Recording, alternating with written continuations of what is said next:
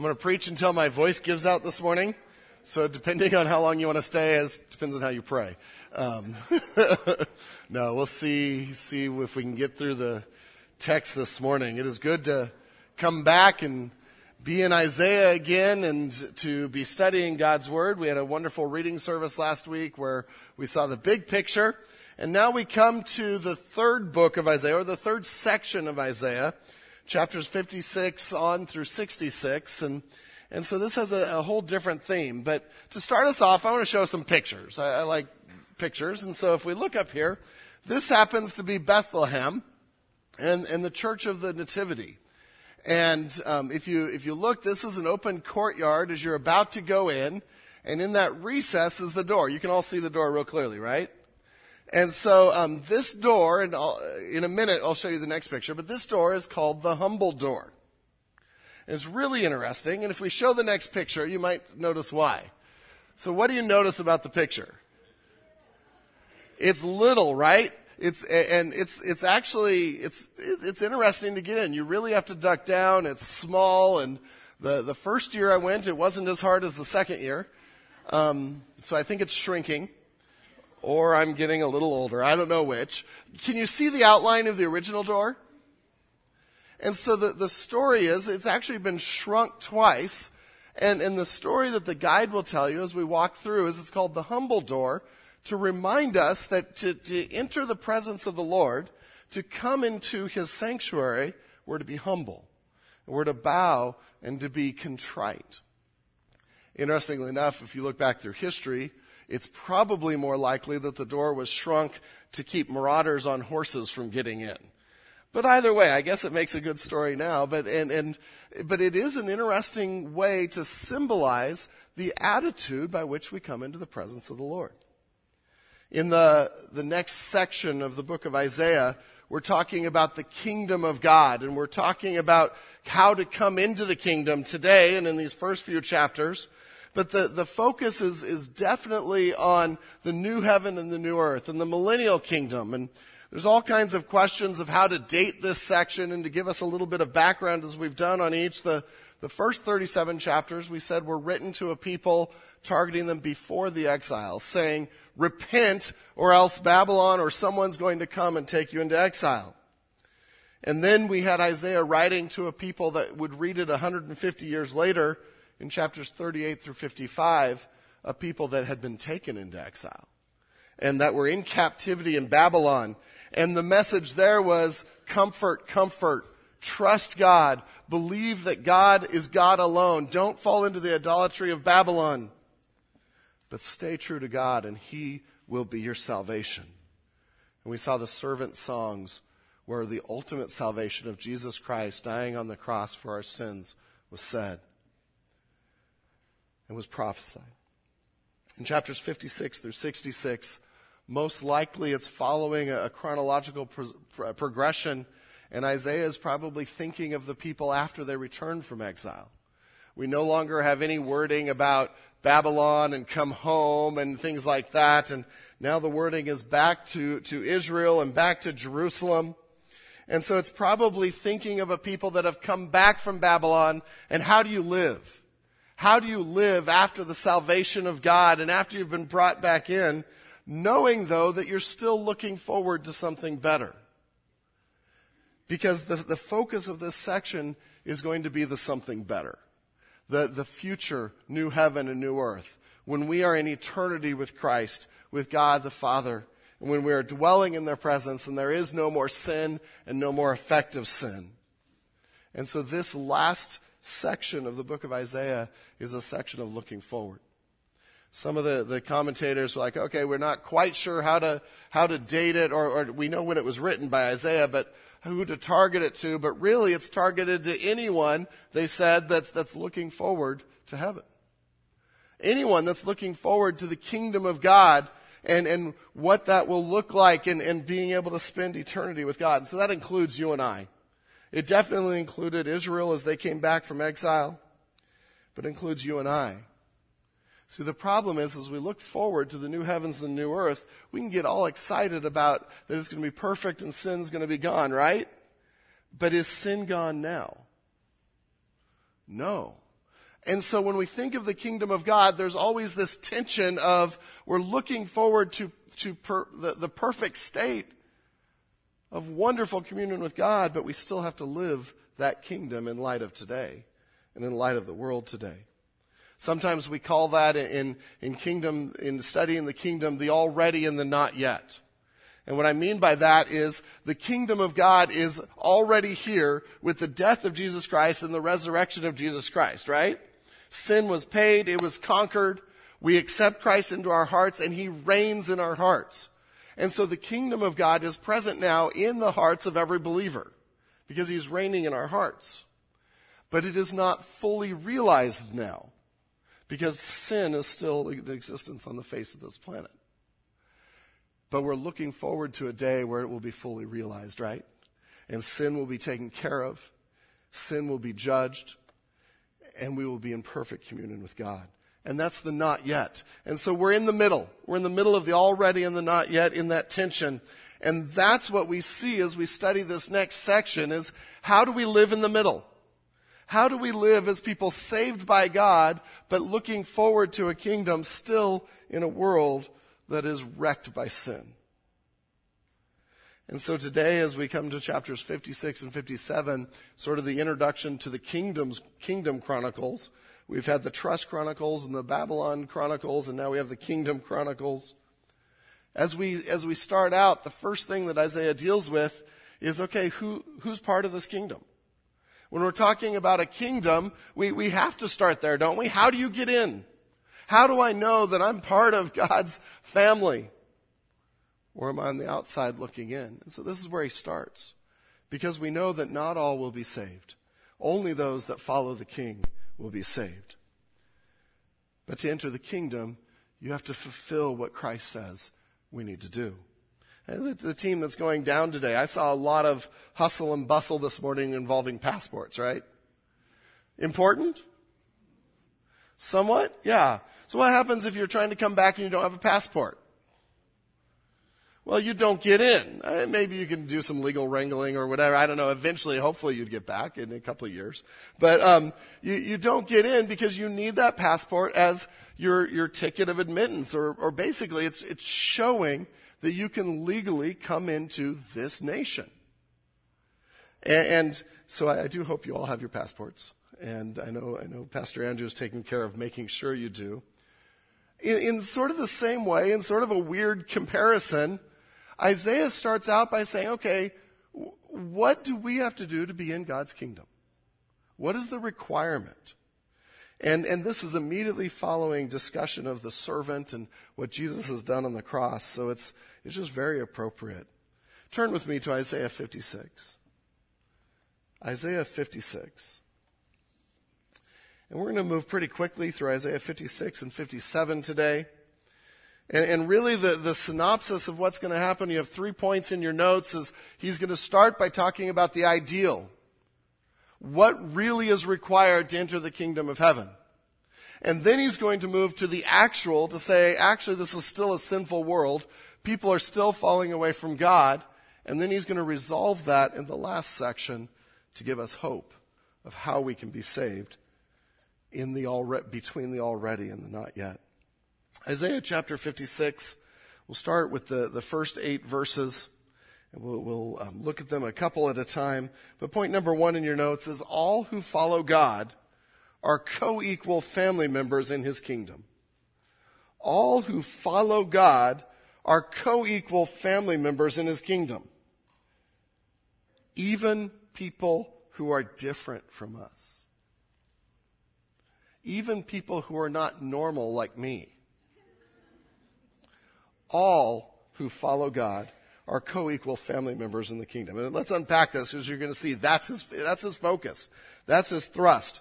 You have to follow God, but all, no matter what your background, are invited. And this is the ideal of kingdom living. So letter A there, as we look at the first couple of verses, it's a summary of what God wants. He wants us to live godly lives. This isn't a shocker today. He wants us to live godly lives, to live rightly. Let's read these verses. Thus says Yahweh, keep justice and do righteousness. Pretty easy, right? 2 things. Keep justice, always apply God's commands, his decrees to our lives, and do righteousness, never stray to the right or to the left. How are we doing on that one so far? No one, it's just two things. You guys haven't kept that your whole life yet? No, and so do you see what I'm starting out with the ideal?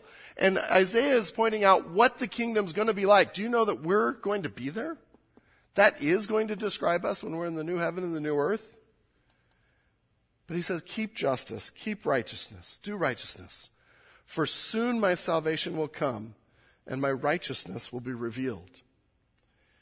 And we see the introduction to this section on the kingdom to say, soon the kingdom will come, my salvation will come. And we see it starting in Jesus, that they're looking forward to the Messiah.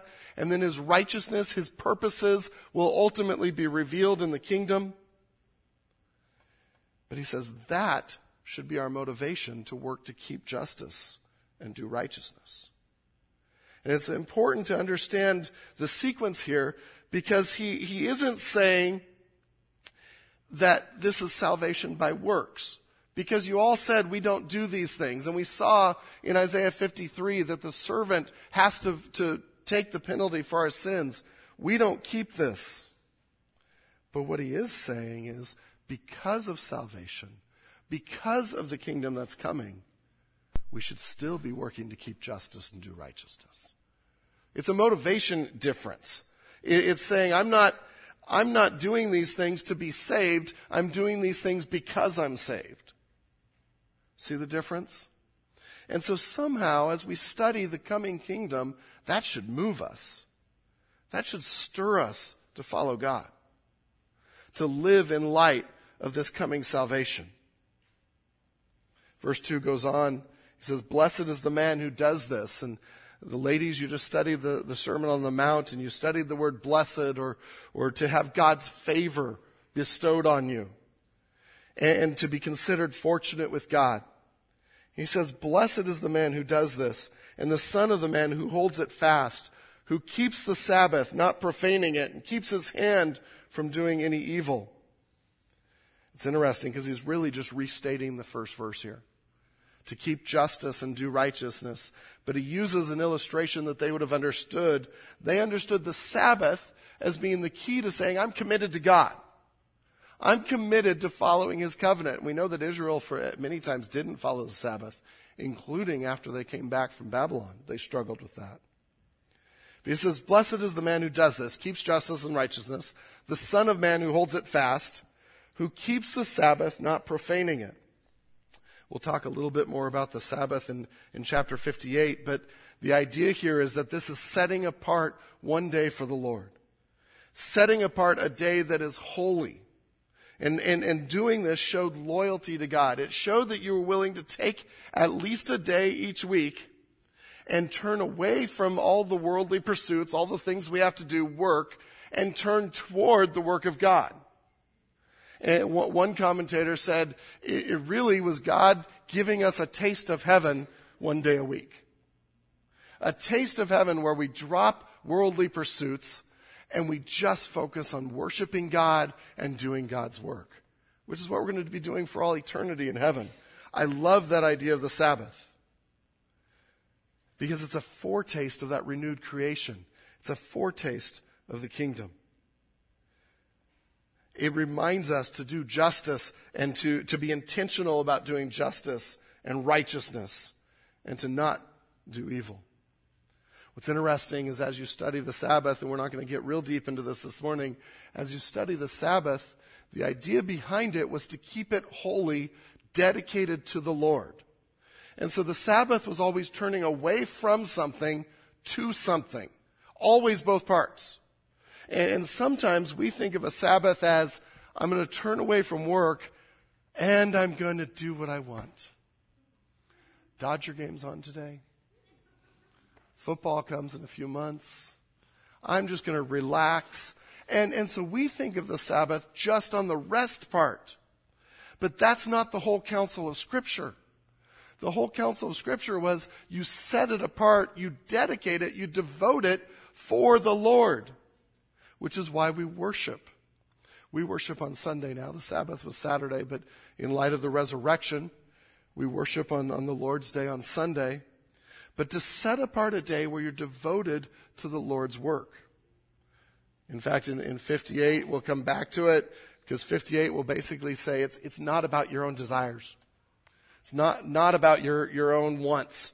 It's about what I want you to do. In fact, some of the authors, I loved this concept, is one of the authors said it's rest from the world and busy with God's work.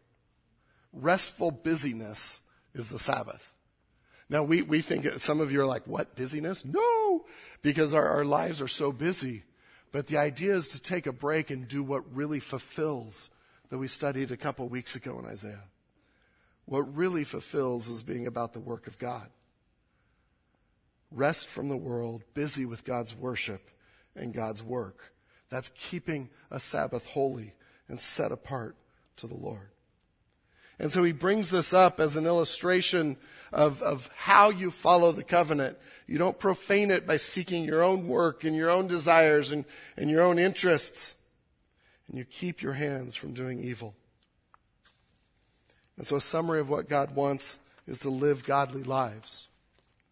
But then the passage takes a really interesting turn in 3 through 8. It would have been a shocking turn for those living in Jerusalem and those in Israel. Admittance to the kingdom, letter B, admittance to the kingdom is based on a heart for God, not race or status. Admittance to the kingdom is based on a heart for God, not race or status. In these verses, you're going to see foreigners are welcome. Outcasts are welcome. Both are accepted based on a completely different standard from the external, but where is their heart? And this would have been shocking to them.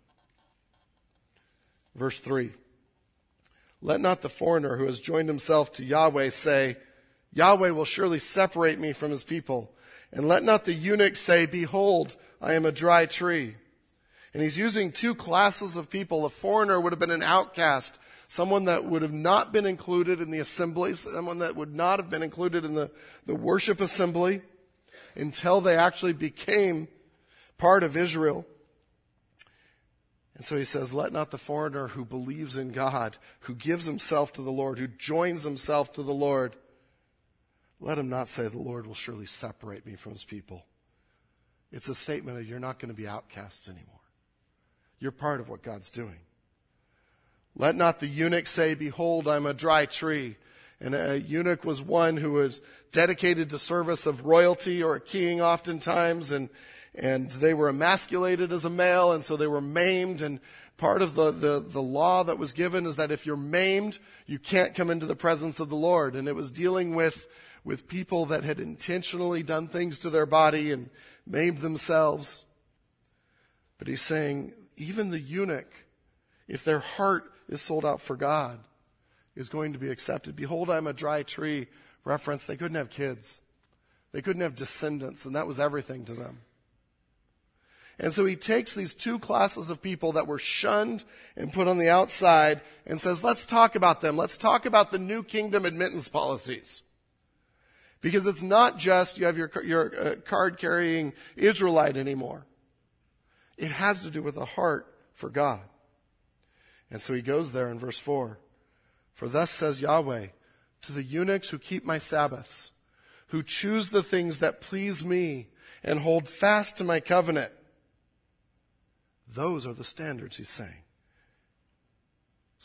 Obeying my commands, pleasing me and holding fast to my covenant. To those, in verse 5, I will give in my house and within my walls a monument and a name better than sons and daughters. I will give them an everlasting name that shall not be cut off. That would have been so significant to them, because a name and an everlasting name for their family is what was cut off. It couldn't happen. They couldn't have kids. And God is saying, oh no, that's just on the outside. Follow me and in my own home. And so there's this concept of dwelling with God in my own house. There will be a monument to you. Name of your sons, your family line. You will not be cut off because it's spiritual family now for following God. And this would have been shocking for the people hearing it. But keep in mind, how amazing would this have been for all the young men that were taken to Babylon and turned into eunuchs? Think of Daniel, Shadrach, Meshach, and Abednego, who quite possibly were made eunuchs. Men after God's own heart, who now think, I'm excluded, and God is saying, no, you're not. Because in my kingdom, entrance is based on a heart for me. We have to keep moving. Verse 6, and the foreigners who join themselves to the Lord. And this again is an intentional binding, who love the name of Yahweh. And catch these phrases here. Be challenged by how do we worship.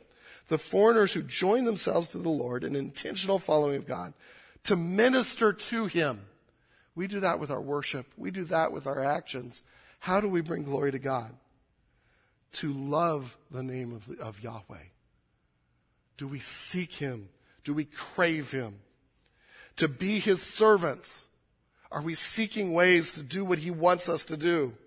Everyone who keeps the Sabbath, again, representative of obedience to God and setting apart, being willing to set apart our lives for God. And does not profane it and hold fast my covenant. These I will bring to my holy mountain and make them joyful in my house of prayer. These I will bring to my holy mountain and make them joyful in my house of prayer. They'll be able to come to Jerusalem. They'll be able to come into the courts of the temple, and they'll be able to participate in prayer. Because it isn't about the external, it's about a heart for God. This is what Jesus quoted when He cleansed the temple. And He said, my courts, my temple will not be a place for robbers and thieves, but will be a house of prayer for the nations. And He's quoting Isaiah. Their burnt offerings and their sacrifices will be accepted on my altar. It's a huge statement that God will be pleased with their worship. For my house will be called a house of prayer for all peoples. The Lord Yahweh, who gathers the outcasts of Israel, declares, I will gather yet others to Him besides those already gathered. And you have a statement, man, this is a section that again is so outward focused. And it's a statement of, my heart is for the nations. I want to gather people from all nations who will devote themselves to me, who will follow me, who will accept my gift of salvation. There is such inclusiveness here in the Old Testament, where people sometimes tell me, oh, there's nothing about the nations in the Old Testament. Have you read it? It's everywhere. God's heart has always been for all people to come to Him. Now we know that the early church and some of the Jewish churches would struggle with this. We saw it even in the time of Christ. And we saw Peter, to be able to get outside of his head of only thinking of Jews as part of the kingdom, had to have a vision of the sheep being let down. Do you remember that? And God was saying, no, if I call it clean, it's clean. Go. And then He went to Cornelius and saw the gospel move in powerful ways.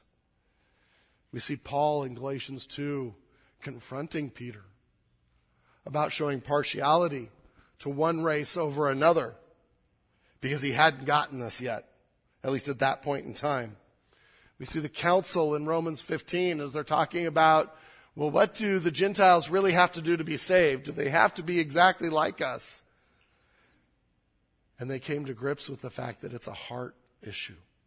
It's circumcision of the heart that God is looking for. A heart devoted to God. And this is an incredible passage. One, it should give us great joy because we're included. If it wasn't for passages like this, we'd still be on the outside looking in. But as Gentiles, we're included. I have a few bullet points there in your notes of how do we respond to this section? How should this challenge us? One is it should challenge us to have a world focus, to expand the tent as we talked about a few weeks ago. to see God's heart for the world, to burn with God's heart for the world. That burning should make us pray every day this week for the team going down to Mexico, because they're going further in the world than Garden Grove. And they're sharing the gospel and doing God's work. It should cause us to notice when our missionaries share with us and send us prayer letters, to notice that, to read it, and to actually pray for what they ask us to pray for. Because our heart should burn for the world to know God. Because God's heart desires all to come to Him. Second application, I think, of this section is to ask ourselves the question, on what do we base our perception and acceptance of people? On what do I base my acceptance of people, my perception of people? Do I need them to look a certain way or dress a certain way before I'll go greet them on Sunday morning? Or are there certain people that I tend to be friendlier with than others? Or is my focus really based on, do they love God? Are they seeking God? Or does God want them to love Him? How are we with people that are not quite like us? That's a challenge for us. And there's times that I think we do really well at that, and times that we don't. And we stick in our own little circles. But man, Sunday should be a time where we're looking around, and I don't care if the guy's in a shorts and an angel shirt or whatever, go greet him. Or a suit and tie, greet him. I don't care if they have tattoos up and down both arms, greet them. That doesn't matter. It's what's in the heart, and a heart for God. What do we base our perceptions on? Is it the heart, or is it what we want to see? The last one there is, no matter who you are, follow God. Accept His Son Jesus, and you will be part of the family. No one can ever say, God doesn't want me. It's a lie from Satan. God will take whoever follows Him, and He will change them into new creations, into beautiful creations as He intended them to be.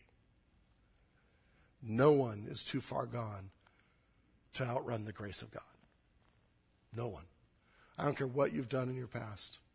The grace of God is enough, and it will cover it. And it will cover it here at Village. That's the first 8 verses, and we only have 20 minutes left. Second section. And this is the large section from verse 9 all the way to verse 13 of the next chapter. While we wait for the full completion of God's kingdom, people will still rebel and God will judge. 1 through 8 is the ideal. This is the reality check. And this says we're still in a sinful, fallen world, and people around us are still rebelling, and it is hard to live for God sometimes in this world. Is that a fair statement? Sometimes it's hard to stand up for God. Sometimes we see that persecution. It is hard for us not to fall into the worldliness of this world. And so as we read this, he's describing what could have been happening when they came back from exile. He could be describing what's happening today. But he's describing a sinful world that God will eventually deal with. And we'll look through these quickly. There's 4 points there. A, sin and self-centeredness will infect leadership. And this is where it starts in leadership. And leadership is so important. And it's important as we elect officers here and leaders here. And it's important to hold our leaders accountable. The church must have leaders that love God. All you beasts of the field, come to devour. All you beasts in the forest. Sort of inviting the surrounding nations to come back and attack again. And he says why. Verse 10, his watchmen are blind. They are all without knowledge. They are like silent dogs. They cannot bark, dreaming, lying down, loving to slumber. The dogs have a mighty appetite. They never have enough. And that's the first illustration he uses, is these watchmen are like dogs. And the idea is that people in leadership are set up to protect and to watch, right? but they're just asleep. And they're like the dogs who, if you had a watchdog in the backyard and he couldn't bark, get a different dog. Bring the one that can't bark inside, keep him part of your family, but get a different watchdog. And that's, the Holy Spirit through Isaiah is really being pretty direct and pretty sarcastic here. He's saying your leaders are blind, so how can they see the threat? They're dogs that can't bark. They're dreaming because they've eaten so much, but yet they never really have enough. And then in the second part of 11, but they are shepherds who have no understanding. They have all turned to their own way, each to his own gain, one and all. Come, they say, let me get wine. Let us fill ourselves with strong drink. And tomorrow will be like this day, great beyond measure. And he's describing leadership that has no taste for God, but only self. But they find that self can't satisfy. See, leaders, godly leaders in a church, godly leaders in a home, dads, are watchmen that protect and watch out for threats that are coming in, that are vigilantly protecting the family and on guard. Godly leaders in the church and in the home are shepherds. Shepherds protect, they care, and they feed. And so dads, are we protecting our family from secular influences? Are we caring for our family, present to where they know that we're there and we're part of the family? And are we feeding our family God's word? Are we coming together in family worship or in times and studying God's word together? And I know it's hard. I know it's hard to come to a routine. And as our kids age, we have to change our routines. We used to do it right before bed, but now they all go to bed at different times, and there's hours separate and homework. And so now on the way to school, I have them trapped. And in that windshield time, as you guys called it, we read through different books of the Bible and talk about it on the way to school. And each of them read. Is it perfect? No. But is it adapting to the schedule we have and finding ways to shepherd and to lead well? I hope it is. Man, we need to make sure that sin and self-centeredness aren't infecting our leadership and aren't infecting our church. I praise God for Village because of the quality of the elders and the deacons here, men of God who have not been infected in this way. And I praise God every day for that. We are blessed. It goes on in 57.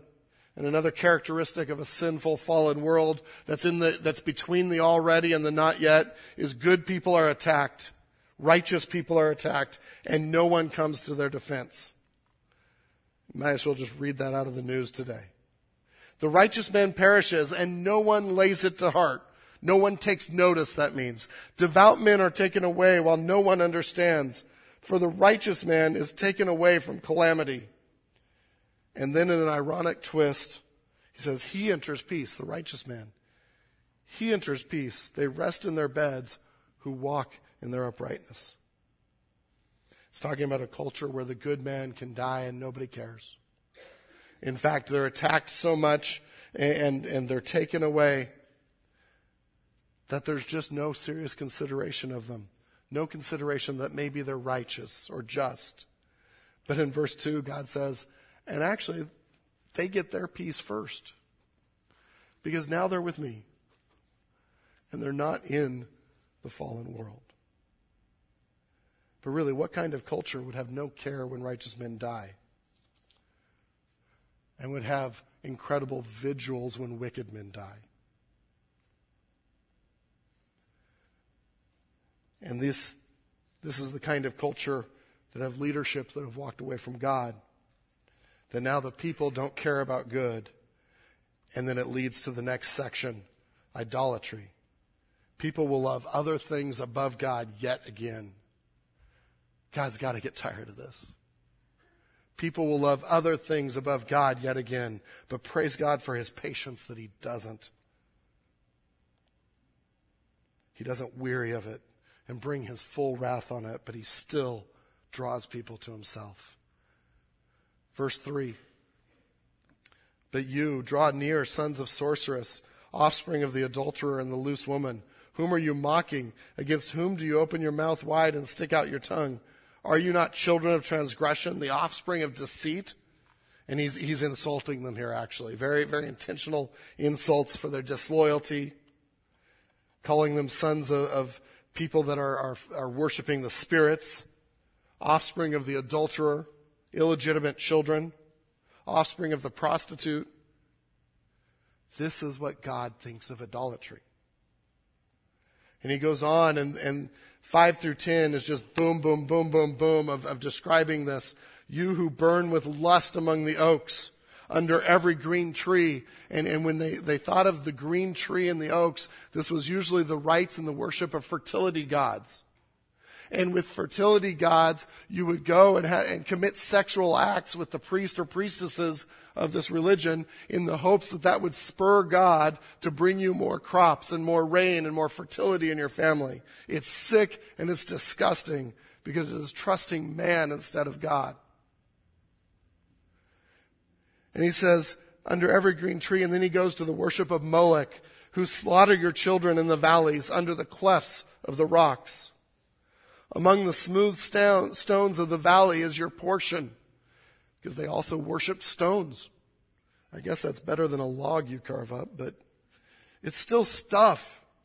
And they're worshiping stones in the valley. They're your lot. To them you've poured out a drink offering. You've brought a grain offering. Shall I relent for these things? Are you kidding me? That's my little addition there. Verse 7, on a high and lofty mountain you've set your bed, and there you went up to offer sacrifice. And again, the high places were often where idolatry was practiced. And he's bringing up the bed because he's saying you're committing these sexual acts. You're indulging your own appetite, and you're worshiping false gods. Behind the door and the doorpost, you have set up your memorial.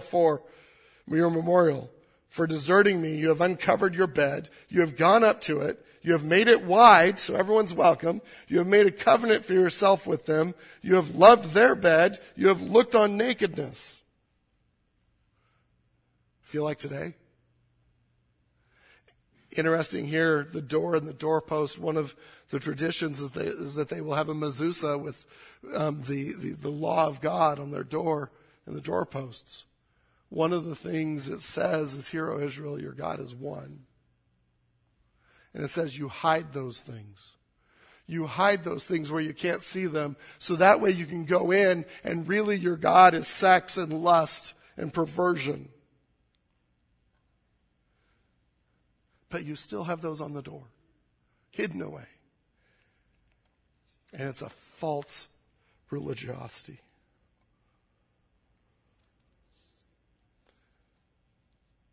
Verse 9, you journeyed to the king with oil and multiplied your perfumes. Speaking of the alliances and trusting kings rather than God. You sent your envoys far off and sent down even to Sheol. And verse 10 is just really fascinating. Shows the depth of where they've gone. You were wearied with the length of your way, but you did not say it is hopeless. And so the idea is, none of this worked. You're tired. You're not satisfied. You're wearied by it. But instead of turning to God, you didn't even come to the point of saying it's hopeless. You said, okay, I'm going to get more strength, and I'm going to keep sinning. You found new life for your strength, and so you were not faint. Isn't that what sin does? It doesn't satisfy. And instead of the light turning on so many times when we're trapped in sin, instead of the light turning on and us saying, oh, this isn't working, we're like, if I just try to sin more, I'll be happier. And God is calling that idolatry. And he's warning a people between the already and the not yet. How do you live for the kingdom? Stay away from idolatry. Stay away from these things that trap you.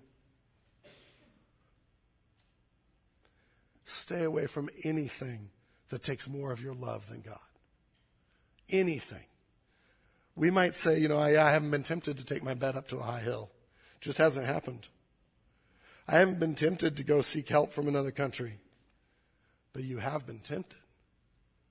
You have been tempted to satisfy your desires with something other than God. I've been tempted. We must be on guard. Compare verse 10 to what we read in Isaiah 40. In Isaiah 40, 30 and 31, even youths shall faint and be weary. Young men shall fall exhausted. But they who wait for Yahweh shall renew their strength. They shall mount up with wings like eagles. They shall run and not be weary. They shall walk and not faint. He's promised where to get true strength from. But the people keep pursuing their own desires and lusts. Verses 11 through 13, sort of the culmination of this section. So God will judge, and they will have no place in the kingdom. Remember, we're talking about who's in and who's not. Those that pursue justice and righteousness, have a heart for God, no matter who they are part of the kingdom. Here, those that don't and pursue their own idols, their own loves, will be judged. 11, whom did you dread and fear? So that you lied, you did not remember me, did not lay it on your heart, didn't even worry about my commands.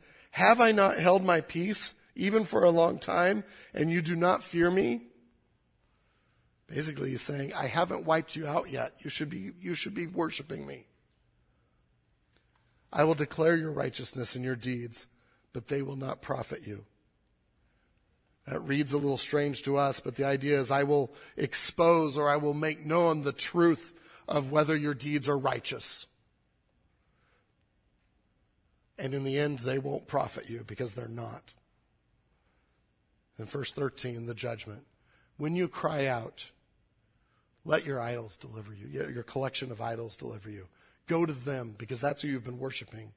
The wind will carry them all off. A breath will take them away.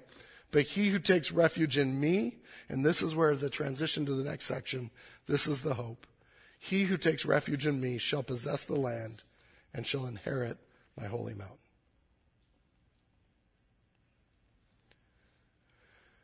And so finally, we see what it should be.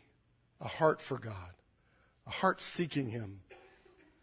But we know that while there's sin in this world, our hearts are still wicked.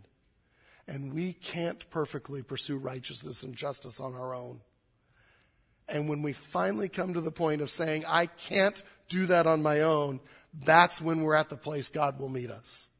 And where God wants to meet us. And point number 3, hope. God will draw near and save those broken over their sins and humble in the spirit. The last section was all, you did this, you did this, you did this, you did this. This section is all, I will do this. I will, I will, I will. And this is the solution to admittance to the kingdom, even though we're not perfect. Verse 14, and it shall be said, build up, prepare the way, remove every obstruction from my people's way. And it's God who's talking here saying, I'm going to remove any obstacle, anything that keeps you from coming to me. I'm going to remove that so you can come. And then 15, I think, is the verse to highlight, to memorize. For thus says the one who is high and lifted up. And we've seen that said of the servant. We've seen that said in chapter 6 of God Almighty. For thus says the one who is high and lifted up, who inhabits eternity, whose name is holy. I dwell in the high and holy place, and also with him who is of a contrite and lowly spirit, to revive the spirit of the lowly and revive the heart of the contrite. And we see an amazing verse here that speaks to the greatness of God, the transcendence of God. He is high and lifted up. There is none like him. He is beyond what we can even consider and dream of. He is in his holy and high place. And so if we just saw that, we'd be like, well, God is distant. He's far off. But then the verse goes on to say, well, no, actually, I also dwell with him who is low, who is contrite and humble. And we see the immanence of God. We call that he's near, that he's close. He is set apart and other, but he has chosen to draw near to us. What an amazing God. And he says, here's the heart I'm looking for. To be contrite. The idea behind contrite is to be crushed or broken because of our sin. We see it. You see it in your kids, right? When they apologize. Sometimes they're saying words and sometimes they're broken because of their sin. Which one's real? We know it as parents. God knows it as God the Father. He says, I want you to be crushed by your sin. To be agonizing over your sin. To repent and say, this was wrong. And then lowly in spirit, to be humble, to be bowed down, to think of the door of humility at the Church of the Nativity.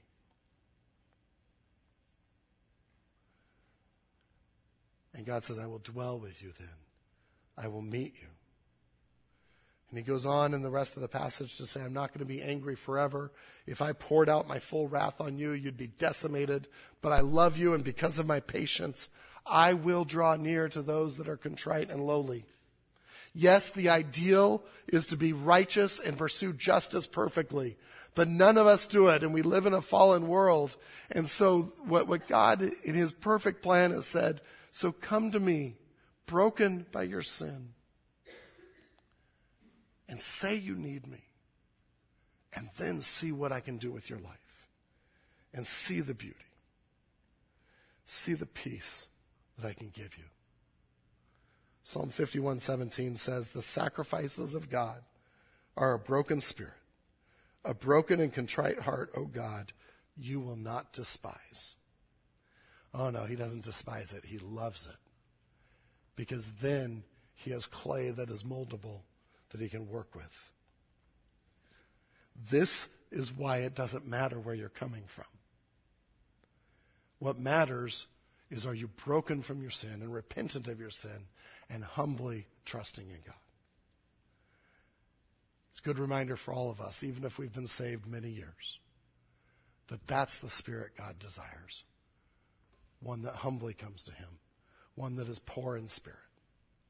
Let's pray. Lord God, as we read this introduction to discussions of your kingdom, of your future kingdom, we're challenged by what heart you want for us to be part of that kingdom. And Lord, I pray that if there's anyone here that doesn't know you, that today would be a day where they say, my way hasn't worked. I've been trying it on my own, and I've been rebelling against God's command. And I repent of that. I'm broken because of that. Lord, save me. And he will.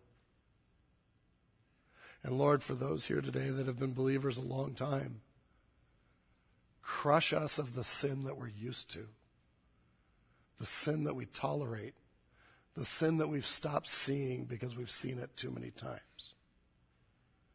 And help us to come broken and bowed down to a Lord that wants us to devote our heart to him.